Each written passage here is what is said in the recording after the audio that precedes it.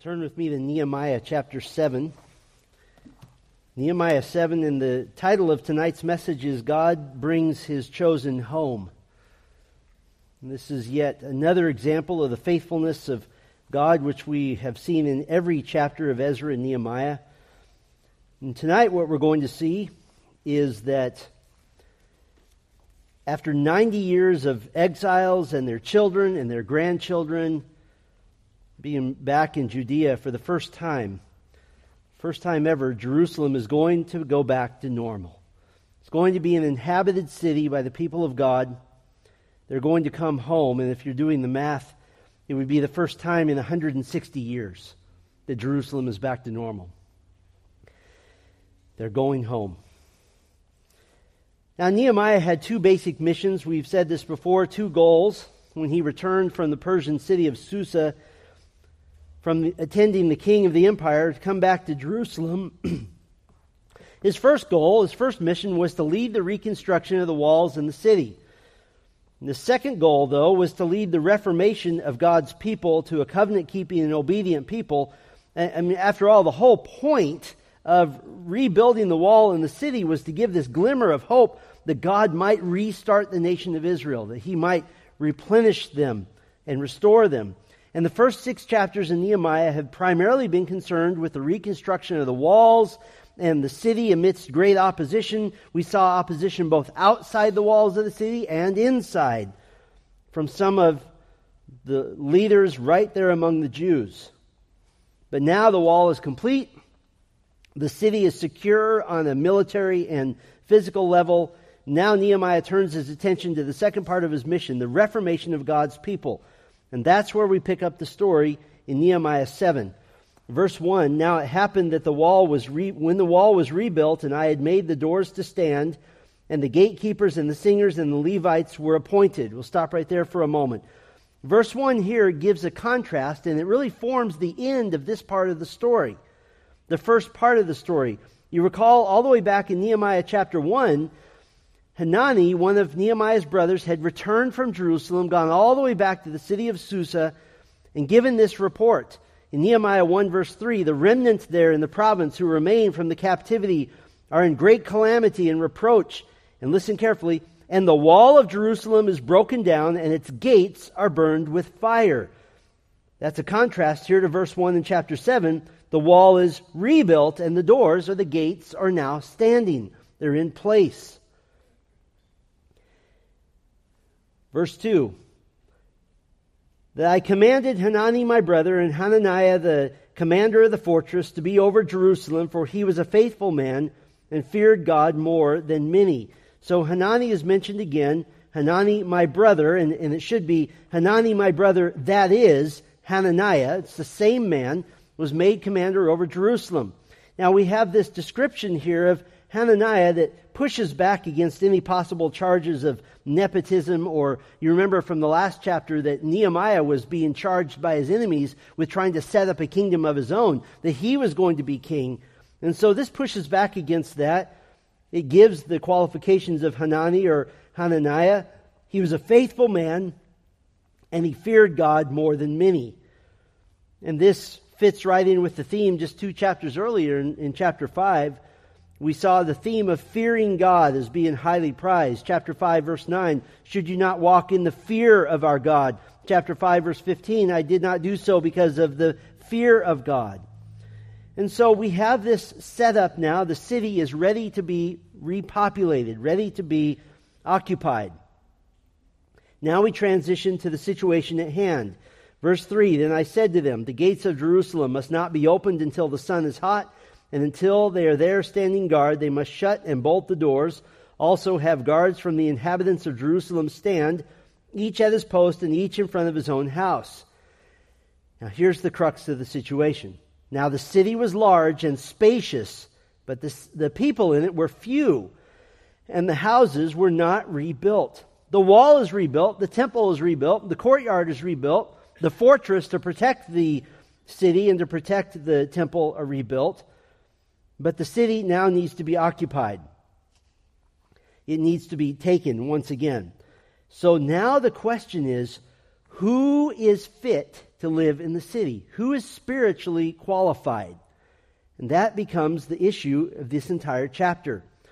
Verse 5, Then my God put it into my heart, and I gathered the nobles, the officials, and the people to be recorded by genealogies.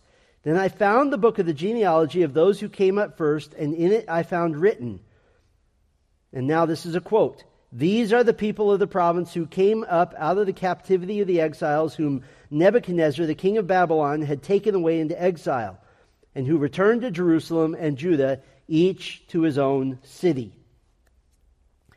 So Nehemiah gathers all the people, all the descendants of those who returned 90 years earlier to take a census. And this was giving people an opportunity to have their lineage proven as being descended from the original returnees, because only those descended from the actual Israelites would be allowed to live in the city. This was not an open free-for-all for anybody in the whole area. Only Israelites were to live in the city. And Nehemiah was attempting to return them to the covenant purity that God demanded as part of his gracious covenant with his chosen people. And now we get a reminder of the original returnees. I won't read the whole list to you, but in verses 6 through 62, we get the list of families who came almost 90 years ago from this point. And the list is identical to the list given in Ezra chapter 2 at the time of the return. There's a couple of variations, probably due to some copyist errors, but other than that, it's identical. The list is perfectly reproduced. And now we see part of the reason for the census. Skip all the way down to verse 63. Of the priests, the sons of Hobaiah, the sons of Hakaz, the sons of Barzillai, who took a wife of the daughters of Barzillai, the Gileadite, and he was called by their name. These searched in their genealogical records, but it could not be found. Therefore they were considered unclean and excluded from the priesthood. And the governor said to them that they should not eat from the most holy things until a priest stood with Urim and Thummim. So what's happening here? Some of the men claiming to be priests, claiming to be Israelites, and not only Israelites, but leaders of the people, they couldn't verify it through family records. And so what happens to them? They're cut off. They're excluded until a verified priest could seek the Lord's will on the matter with the Urim and the Thummim. And we're not told what happens here. That's between them and the Lord. These objects, the Urim and Thummim, they're little objects that aren't really described in Scripture, but they were some way that the priests used to determine the will of God. Casting of lots of some sort, certainly not appropriate for today. Under the new covenant, we have the Holy Spirit, we have the Word of God to lead us and to guide us. And the summary of the original returnees is identical to the summary in Ezra chapter 2.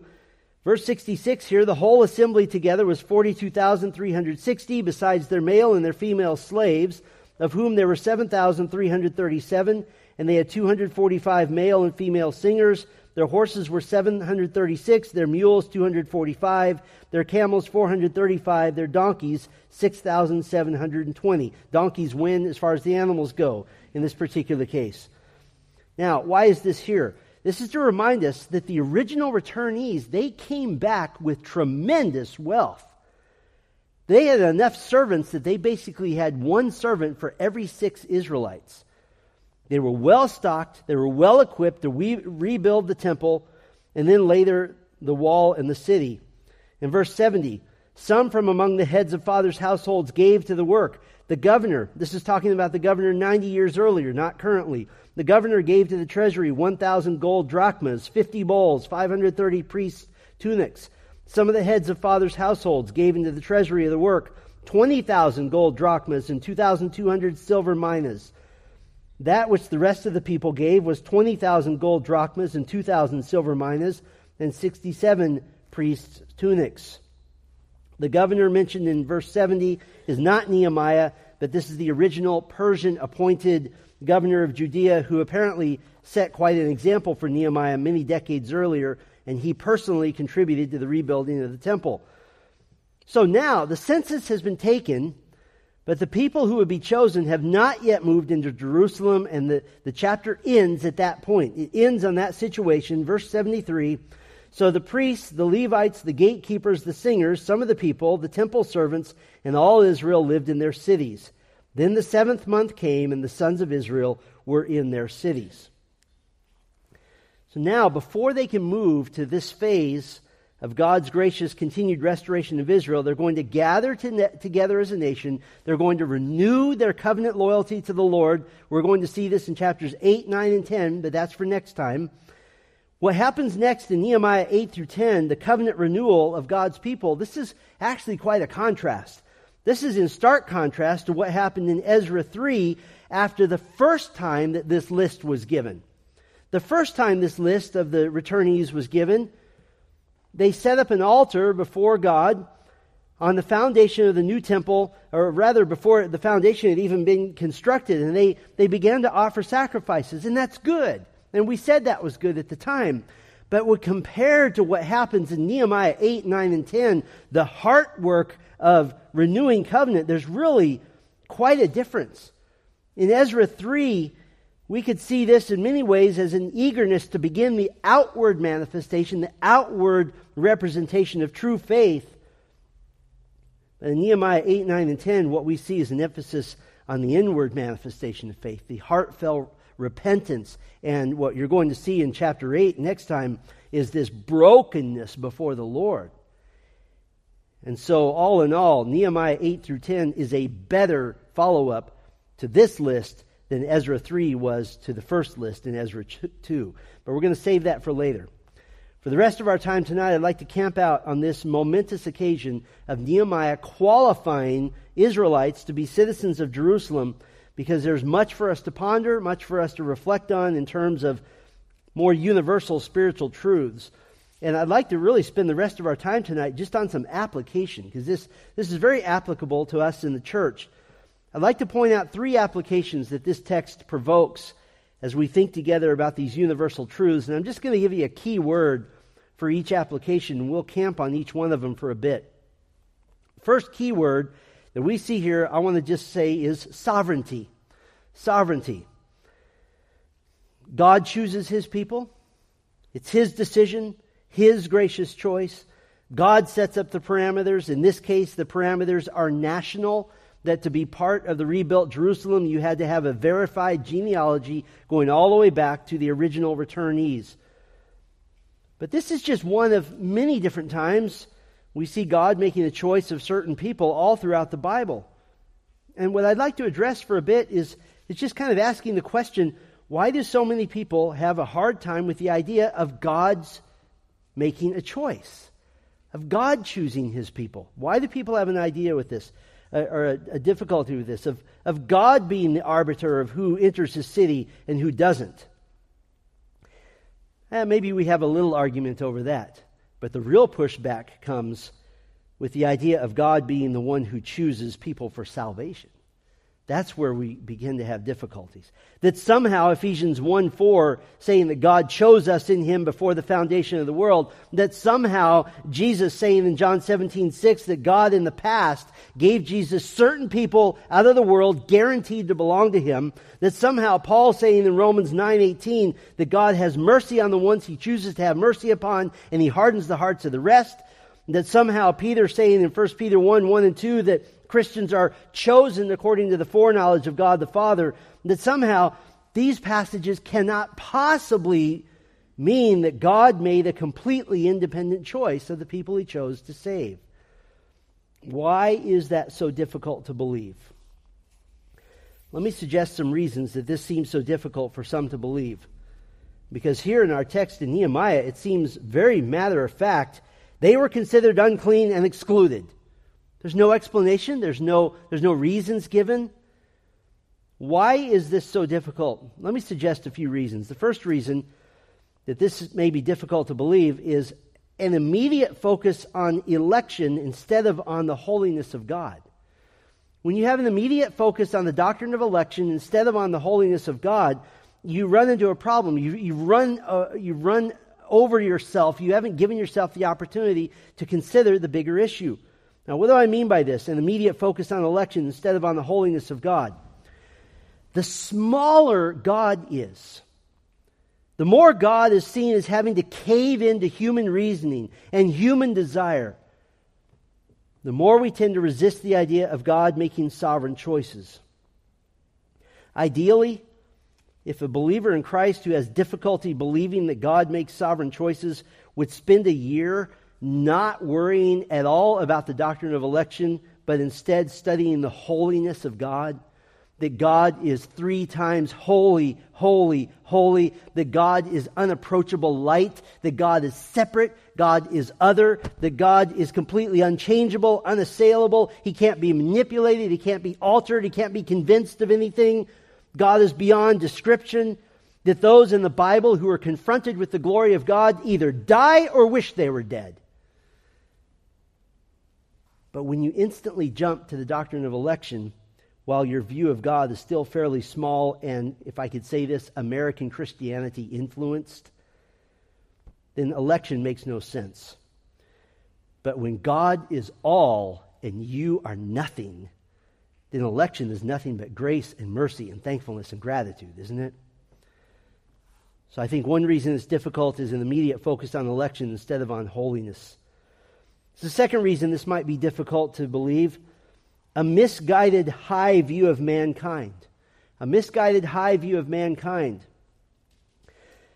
A high view of mankind is due to biblical illiteracy. It's also due to preachers trying to make people feel good about themselves instead of trying to convince them to fear God.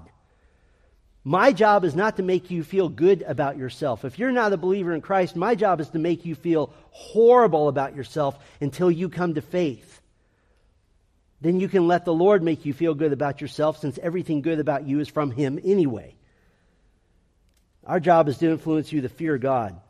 And as a result of this misguided view, our anthropology, that is our study of mankind, can tend to be shallow and very self-serving. But the fact is that the Bible teaches the total depravity of man. Classic verses. Jeremiah 17:9, the heart is more deceitful than all else and is desperately sick. Who can know it?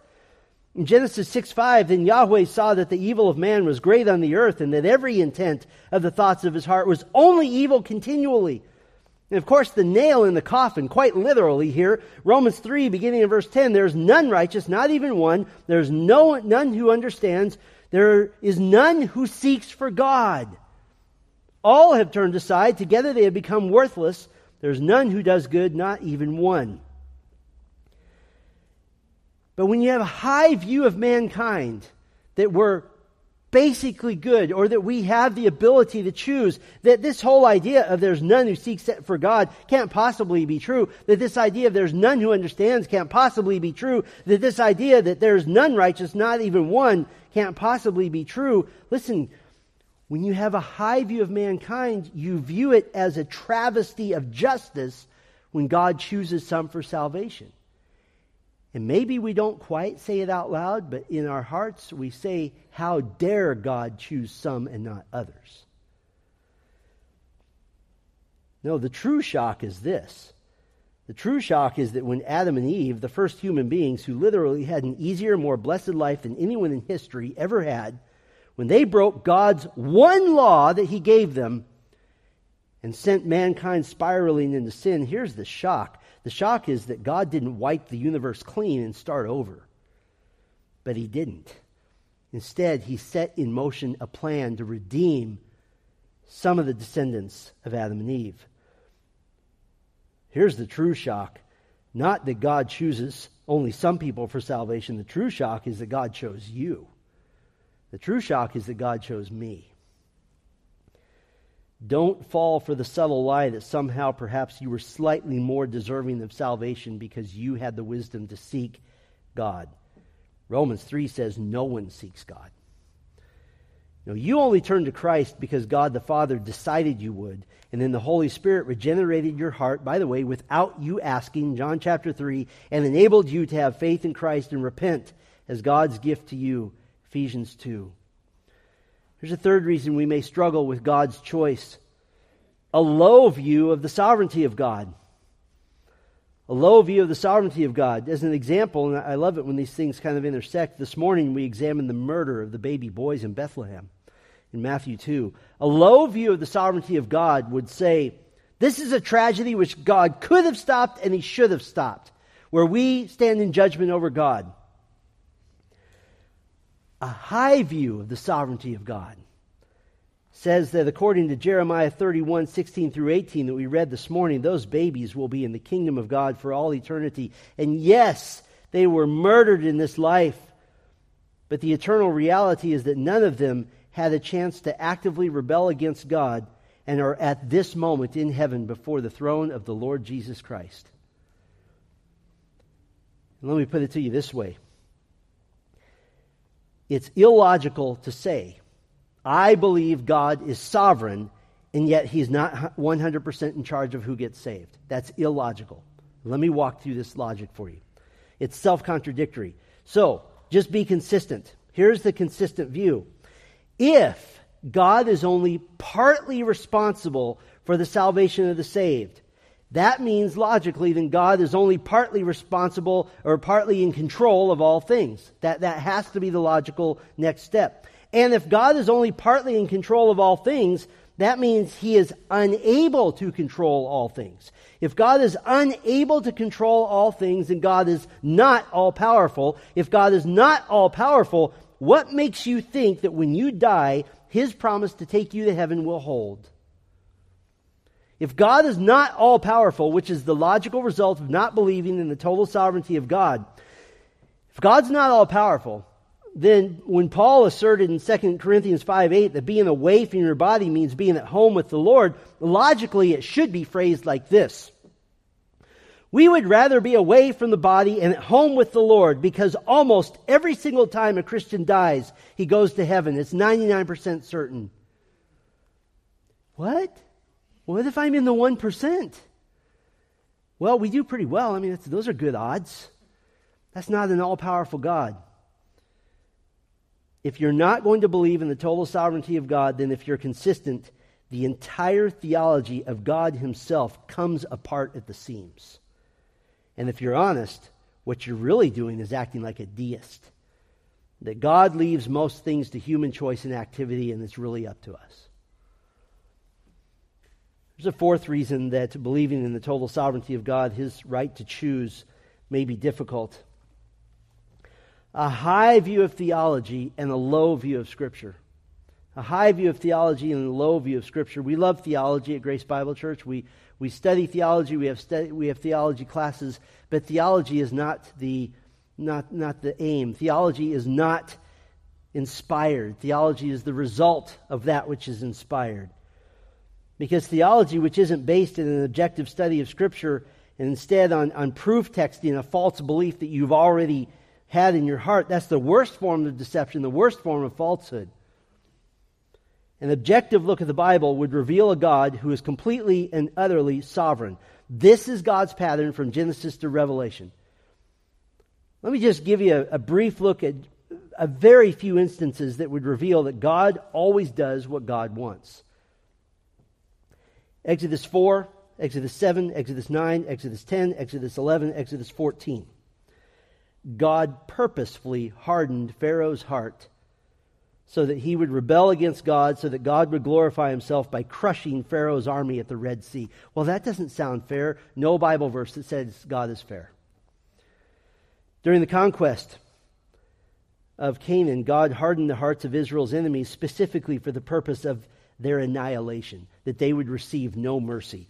Joshua 11, verse 20, for it was of Yahweh to strengthen their hearts to meet Israel in battle in order that He might devote them to destruction, that they might receive no mercy, but that He might destroy them, just as Yahweh had commanded Moses. God's choice. When Israel was in the beginning stages of the conquest, Sihon, king of Heshbon, was in their way. He wouldn't let Israel pass peacefully through their land. And they asked politely, can we just pass through? We don't want your land. We're going on to the land God promised. Sihon said no. So Israel crushed Sihon, took all his land and made it part of Israel. Why? Deuteronomy 2:30, Sihon, king of Heshbon, was not willing for us to pass through his land, for Yahweh your God stiffened his spirit and made his heart obstinate in order to give him over into your hand. God wanted Israel to have Sihon's land, so God hardened his heart so that he would be crushed in battle and the land becomes Israel's. Well, that's not fair. No verse in the Bible says God is fair. Genesis 50, verse 20, records Joseph's explanation as to why he was forgiving his brothers for having sold him into slavery. That's pretty good forgiveness, wouldn't you think? He sold me into slavery, ruined my whole life, but I forgive you. Why did he forgive them? He said, as for you, you meant evil against me, but God meant it for good. That's sovereignty. When Job encountered his horrific tragedy of losing all his possessions and all of his children, he openly attributed this to God. And this wasn't blame. This was simply theological fact to him. Job 121, Yahweh gave and Yahweh has taken away. Blessed be the name of Yahweh. Job 2, verse 10, shall we indeed accept good from God and not calamity? What does that say? All good things come from God, all calamity comes from God. And Job was okay with it. God decreed in Isaiah 6 that Isaiah was to go and preach repentance to the rebellious Israelites, but God was going to render them unable to repent. And Isaiah, a reasonable question, Lord, how long will my preaching be completely useless? And God said, until cities are devastated and without inhabitant, houses are without people, the land is devastated to desolation, and Yahweh has removed men far away, and the forsaken places are many in the midst of the land. In other words, for my entire ministry, yes. God actively decreed destruction when judgment was his plan. 1 Kings 14:10, I am bringing evil on the house of Jeroboam. 2 Kings 24:2, Yahweh sent marauding bands against Judah to destroy it. Jeremiah 21 verse 7, then afterwards declares Yahweh, I will give over Zedekiah king of Judah and his servants and the people to the sword. And those are just a few examples. We could have done a whole day on this. But an honest, objective look at Scripture shows very clearly a God who is sovereign and always acts according to the counsel of his own will. One Christian writer wrote of a time shortly after he became a Christian, and it's interesting, he had been an atheist. And as an atheist, he decided he was going to be the first one to really prove the merits of atheism, so he decided to read the Bible. He was going to read it all the way through so that he could intelligently explain why he doesn't believe in God. Well, you know the power of the Word of God. By the time he reached the death, burial, and resurrection of Jesus Christ, he was utterly convinced of the truthfulness and the inspiration of Scripture, got on his knees, and came to faith in Christ. It's a great suggestion, by the way. I don't believe in God. Great, read the Bible. But he was in a very unique position. As a brand new believer in Christ who had just read the entire Bible, he had no formal training, he was completely unchurched, he'd never been in church, he had no teaching of any kind, and in the first couple of months after he got saved, he read the whole Bible through 4 times because he didn't know anything. He didn't hear sermons, he didn't read Bible studies, he wasn't in the church at all like a lot of even unbelievers have been. Well, just a few months after becoming a Christian, he got into a friendly debate with a family friend about the doctrine of election. But this young man figured out very quickly he was over his head. He was hearing all kinds of terms he'd never come across before. But here are the terms that he heard. He heard things like doctrines of grace and Calvinist. And he got really blown away when somebody said, well, you believe in tulip. What? I believe in the flower? Yeah, you believe in the doctrines of grace. You know, total depravity, unconditional election, limited atonement, irresistible grace, perseverance of the saints. He's like, I don't even know what you're talking about. And he said to his older friend, okay, back up, hang on a minute. What is a Calvinist? And his older friend did a double take and he said, how did you become a Calvinist without even knowing what it is? And the guy said, I don't know, I just read the Bible. I just read the Bible, and that's what the Bible teaches, that God sovereignly chooses everything and everybody. Why should you believe that God sovereignly chooses? Could I give you the simplest of all reasons? He is God. He is God. All caps. He is God. Here's a second application. Key word is purity. Purity. Nehemiah 7 clearly expresses God's concern for the purity of God's people. You notice that Nehemiah said that God put it in his heart to check the lineage of each of the people claiming to be Jews who would live in Jerusalem. And in this case, the purity of God's people is conveyed in that only genuine Israelites were to occupy Jerusalem, that Israel and Jerusalem in this era were to be kept holy. But there is an expression of this concern for purity in the church as well, as taught by the Lord Jesus himself. Now, before I get to that directly, let me ask you this question. What do unbelievers, those with no biblical understanding of the church, what do they believe about the church? Well, let me dive into that for a minute. Generally, they believe that the church is a platform and a medium to be used for their purposes, to be used by others. And since we have an election coming up, let me give you some thoughts from both sides of the aisle, just for fun. One official statement from a well-known political organization says, quote, "Faith can be a powerful bond that compels us to serve our community and unite around a common purpose. Don't be fooled." Let me translate that for you. Your church is a tool in our hands to serve our agenda and unite around our purposes. The same official statement says that they are committed to, quote, "tolerance, promoting social justice, and improving the well-being of others. These are all values consistent with the teachings of faith communities." Translation: we will interpret your faith in a way that furthers our agenda. The same statement: we will work to foster relationships with our nonprofit allies and faith leaders across the country to improve our beloved communities. Translation: we want to use your church to seem compassionate because the goal of our organization is to control society for its own good. In other words, these seemingly nice statements are actually all wicked statements aimed at defining for us what the church is supposed to be for their benefit.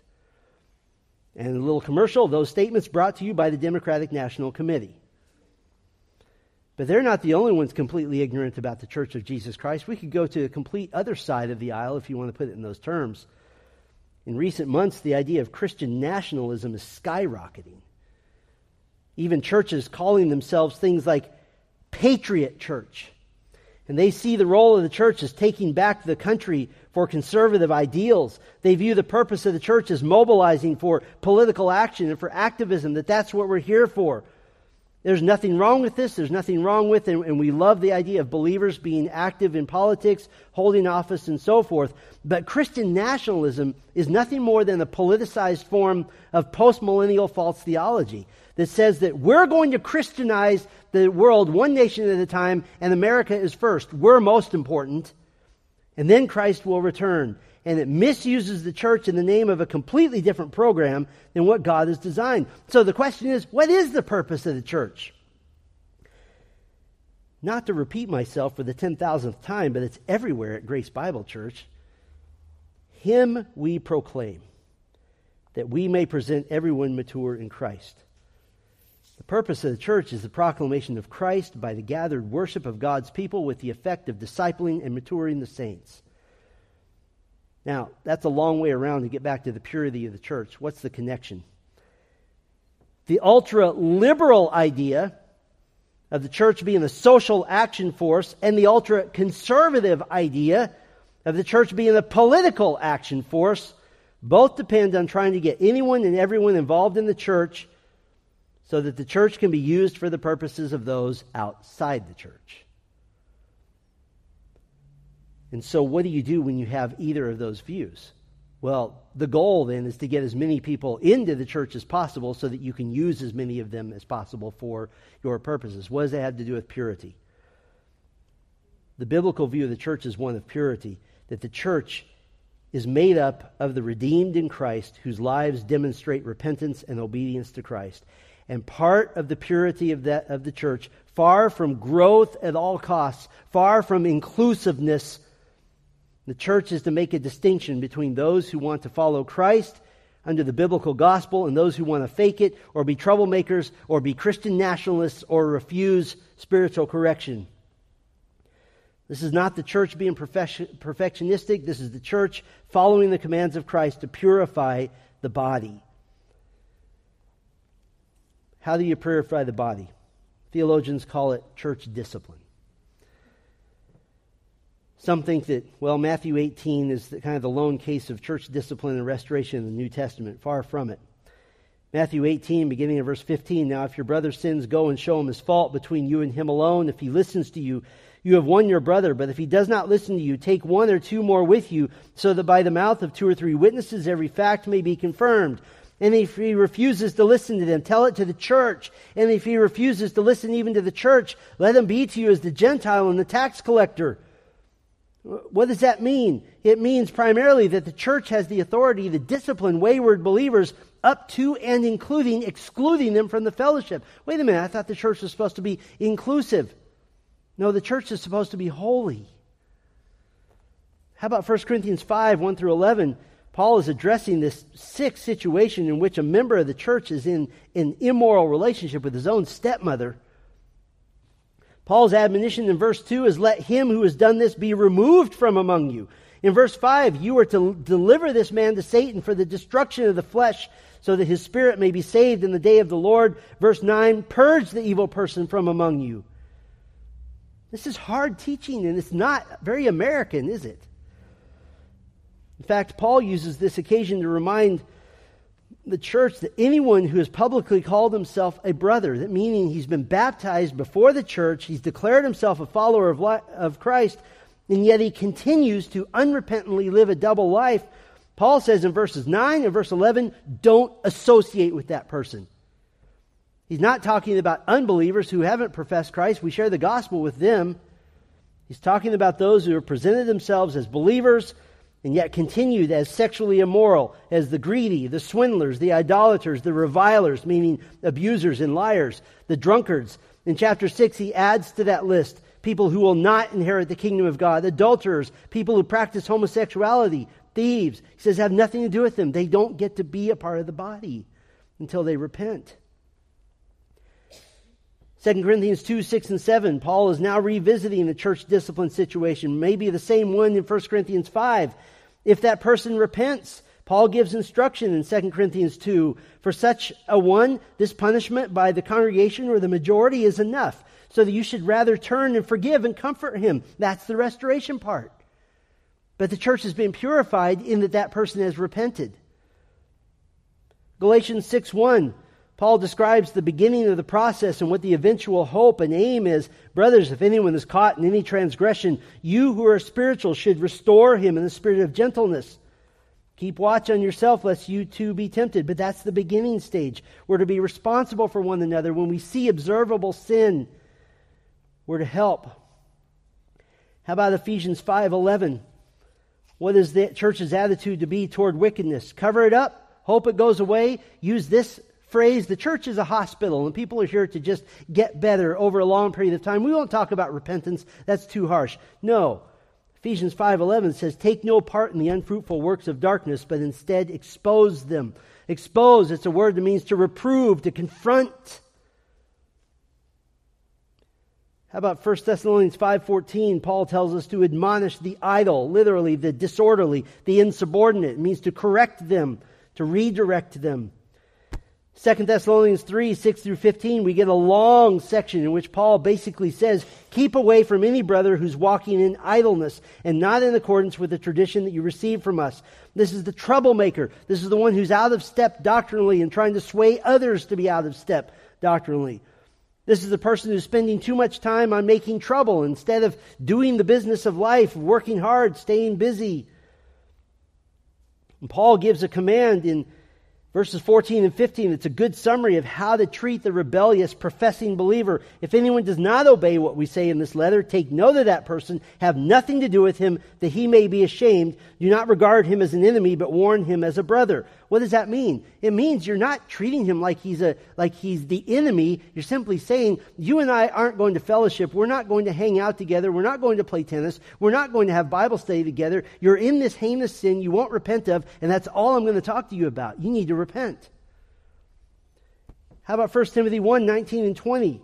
And if you're counting, this is the 8th instance of discipline in the New Testament. Paul says that some are holding faith in a good conscience. By rejecting this, some have made shipwreck of their faith, among whom are Hymenaeus and Alexander, whom I have handed over to Satan, that they may learn not to blaspheme. And there's several things missing here. There's 4 steps missing. Confidentiality is missing. Extensive, lengthy counseling sessions are missing. These are leaders in the church who are troublemakers, and Paul says, you're out. Don't let the door hit you on the way. 1 Timothy 5:19 and 20, Paul tells Timothy, the apostolic representative of Paul, how the church is to handle it when someone brings an accusation against an elder, an accusation of something observable, serious, and unrepentant by that elder. He says you rebuke that elder in the presence of all. Why? So that the rest may stand in fear. 2 Timothy 3:5, Paul is about to give a list. This is a list of what false believers can look like. He says this, but understand this, in the last days there will be times of difficulty. People will be lovers of self, lovers of money, proud, arrogant, abusive, disobedient to their parents, ungrateful, unholy, heartless, unappeasable, slanderous, without self-control, brutal, not loving good, treacherous, reckless, swollen with deceit, lovers of pleasure rather than lovers of God. And here's the key. Having the appearance of godliness, but denying its power. In other words, they're saying they're believers, but their lives don't show it. What does he say to do? Avoid such people. It's a simple conversation. Brother, maybe you're a brother, maybe you're not, because your life looks like a pagan. I enjoy our time hanging out. I enjoy worshiping together with you, but I'm not going to. And no one else should until you repent of this. Avoid such people. Titus 3:9 through 11. What do you do with a defiant troublemaker? Warn him once, then twice, have nothing more to do with him. Hebrews 13:17. Obey your leaders and submit to them, for they're keeping watch over your souls. Let them do this with joy and not with groaning, for that would be of no advantage to you. I've been in elder meetings where we're discussing how to shepherd a member who just is continuing to be wayward and challenging and rebellious, and I have literally heard the groans and the sorrow of elders. I've seen some of your elders weep over the sheer emotional exhaustion and spiritual exhaustion of confronting the wayward over and over and over again with no sign of repentance. How about 2 John 10? What do you do with someone who wants to bring a new teaching into the local church? Maybe a member who wants to challenge the good theology of the church. 2 John 10 says, if anyone comes to you and does not bring this teaching, do not receive him into your house or give him any greeting. What does that mean? With false teachers, you don't make a pretend show of friendship. You don't buddy up to them. You stay away from them. Jude 23. Jude, the half-brother of Jesus, tells us how we ought to look out for each other, how serious sin is to be to us. In Jude 23, we save others by snatching them out of the fire to others show mercy with fear, hating even the garment stained by the flesh. Is God concerned for the purity of His people? I think the New Testament makes it pretty clear. So what are we to do? Hebrews 10:24 and 25, and this is like a campfire on a cold night. Let us consider how to stimulate one another to love and good deeds, not forsaking our own assembling together, as is the habit of some, but encouraging one another, and all the more as you see the day drawing near. See, a local church will never experience the favor of God by trying to please men. We only experience the favor of God by trying to please God. And that means a purified church. I'll give you one more application, and we won't spend as long on this one. The key word for this is service. Service. Now, thinking back to Ezra and Nehemiah, the traditional preaching approach, and I've listened to numbers of sermons and read a couple of books on Ezra and Nehemiah, but the traditional approach to preaching this generally ignores the fact that this is one book, first of all, Ezra and Nehemiah, and second, especially in Nehemiah, it tends to focus on the leadership of Nehemiah. I've lost track of the number of sermon series from Nehemiah on leadership. Now, leadership from Nehemiah and coming back to Jerusalem, raising funds, leading the people to complete the wall and the gates, and rebuilding the city, it's outstanding. It's clearly used by God. But if you want to identify the main character that the text actually highlights, the main character of Ezra and Nehemiah is the people. They're the main character. They're continually the focus. The people are to do the work assigned by God. That the people are to occupy the holy city. That the people are to hear and obey the word of God. Nehemiah chapter 8 coming up. That the people are the focus of the return. That the people will ultimately demonstrate at the end of Ezra and Nehemiah that without the new covenant they will always drift toward rebellion and spiritual drift. I pointed out last week that one of the major errors of the Roman Catholic religion, going all the way back to the 3rd century and Cyprian of Carthage, was beginning to equate the church with its leaders, with the bishops themselves being the church. The church is not her leaders. The church is her people, which happens to include her leaders. And the interplay between leadership and the people in Ezra and Nehemiah is seen in the leaders calling the people to obedience, calling the people to faith, calling the people to purity, calling the people to love, calling the people to covenant loyalty to the Lord. The people need to be empowered to do the work of the ministry. That doesn't negate the important role of the leadership, but this is exactly in line with God's design of the church. It's in line with Ephesians 4:11 and 12, that Christ gave some as apostles and some as prophets and some as evangelists and some as pastors and teachers for the equipping of the saints for the work of service to the building up of the body of Christ. The equipping provided by the leadership is for you to do the work of the ministry. And that's a church that's thriving and that's filled with joy. Now, part of the role of the leadership is to provide ministry opportunities to the people. I don't know if you realize this, or maybe if you're involved with a lot of it, you do realize it, but we start something new pretty much every year at Grace Bible Church. And the reason, very simply, is to have more things for people to do. And part of the role of leadership is to encourage that any member can have as big an impact for the kingdom as he likes. And this doesn't happen a lot here, but once in a while we'll have a member who says, I feel like I'm being underutilized. When somebody says that to me, I can give you 50 ideas in about 1 minute. Decide to evangelize your entire neighborhood. Have you done that yet? No? Well, then don't be underutilized anymore. Decide to invite 50 people to church in 1 year. Decide to hand out 100 gospel tracts per year for 5 years. Decide to be trained in Bible Training Institute and aim to lead or co-lead a small group. Just serve, serve, serve. We say this all the time here. Live your life in the church. You see, for 2,000 years, God has built His church through the church, not through programs outside the church.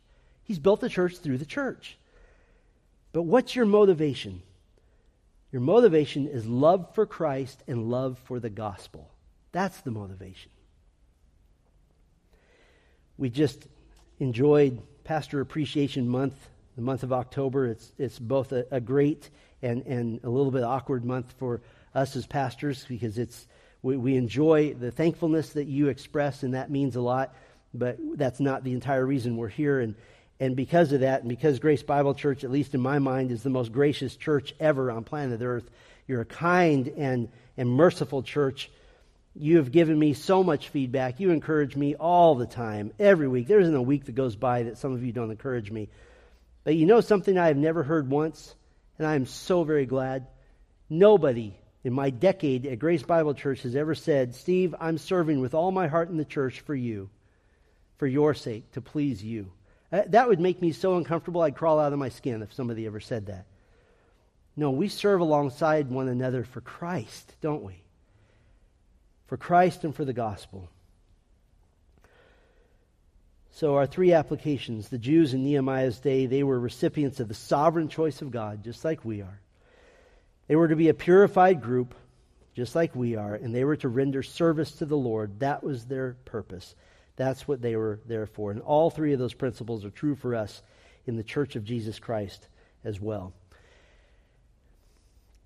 Could you bear with me for about 2 more minutes? Could I just show you one more thing? What's the pattern here? The pattern is Nehemiah gathers and he opens basically a book. And in that book, it decides who gets to go to Jerusalem. God is in the habit of repeating himself in Scripture so that we see his themes. Let me just show you one last thing. Turn with me to Revelation 20, and we'll finish with this. The pattern in Nehemiah 7, he opens a book, and the book decides who goes into Jerusalem. Revelation 20, verse 11. Then I saw a great white throne and him who sits upon it. Stop right there for a moment. John chapter 5, the Lord Jesus says that all judgment has been given from the Father to him who is the judge who sits upon the great white throne. It is the glorified Lord Jesus Christ, from whose presence earth and heaven fled away, and no place was found for them. Then I saw the dead, the great and the small, standing before the throne, and the books were opened, and another book was opened, which is the book of life. And the dead were judged from the things which were written in the books according to their deeds. And the sea gave up the dead which were in it, and and death and Hades gave up the dead which were in them, and they were judged, every one of them according to their deeds. Then death and Hades were thrown into the lake of fire. This is the second death, the lake of fire. And if anyone's name was not found written in what? In the book. In the book of life, he is thrown into the lake of fire. You're qualified by being in the book. And what happens once you're qualified? Then I saw a new heaven and a new earth. For the first heaven and the first earth passed away, and there is no longer any sea. And I saw the holy city, New Jerusalem, coming down out of heaven from God, made ready as a bride, adorned for her husband. If your name is in the book, you go to Jerusalem. If it isn't, you don't. It's not too late. You're still alive, as we said this morning. And you may find your name in the book by coming to faith in Christ. You must be in the book. Did you notice that there are other books opened? What are those books? Those are the official records of every sinful thought, every sinful deed, every sinful action, every sinful word you have ever done, opened, and you were condemned for all eternity based on what you did. Not based on God's opinion, based on the facts. Don't have those books opened. Does a book like that exist for you as a Christian? I don't know if it does. It's blank. Because the Lord Jesus Christ took the penalty for every one of those sins. What's the pattern in Nehemiah 7? Find your name in the book, go to Jerusalem. Pattern in Revelation 20 and 21, find your name in the book, go to Jerusalem. Pattern is the same. And may we be faithful to be thankful for God's sovereign choice to live our lives in pursuit of holiness, to expend our lives for the service of the Savior, so that we can, as we have sung about so much tonight, go home. So we can go home. Let's pray. Our Father, for those whose names are written in the Lamb's Book of Life, who are certain of their salvation because of the assurance of faith that you give us through the fruit of the Spirit, through the testimony of the Spirit in our own hearts, through our love for the Word of God, through our love for the people of God, we give you thanks, Lord, that our names are found in the book and that we will come home someday.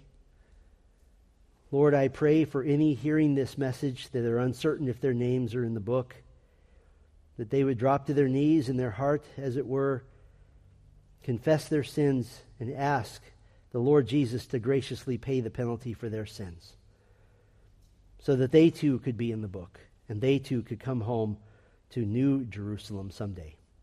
We praise you and thank you for the clarity of your word. In Christ's name we pray. Amen.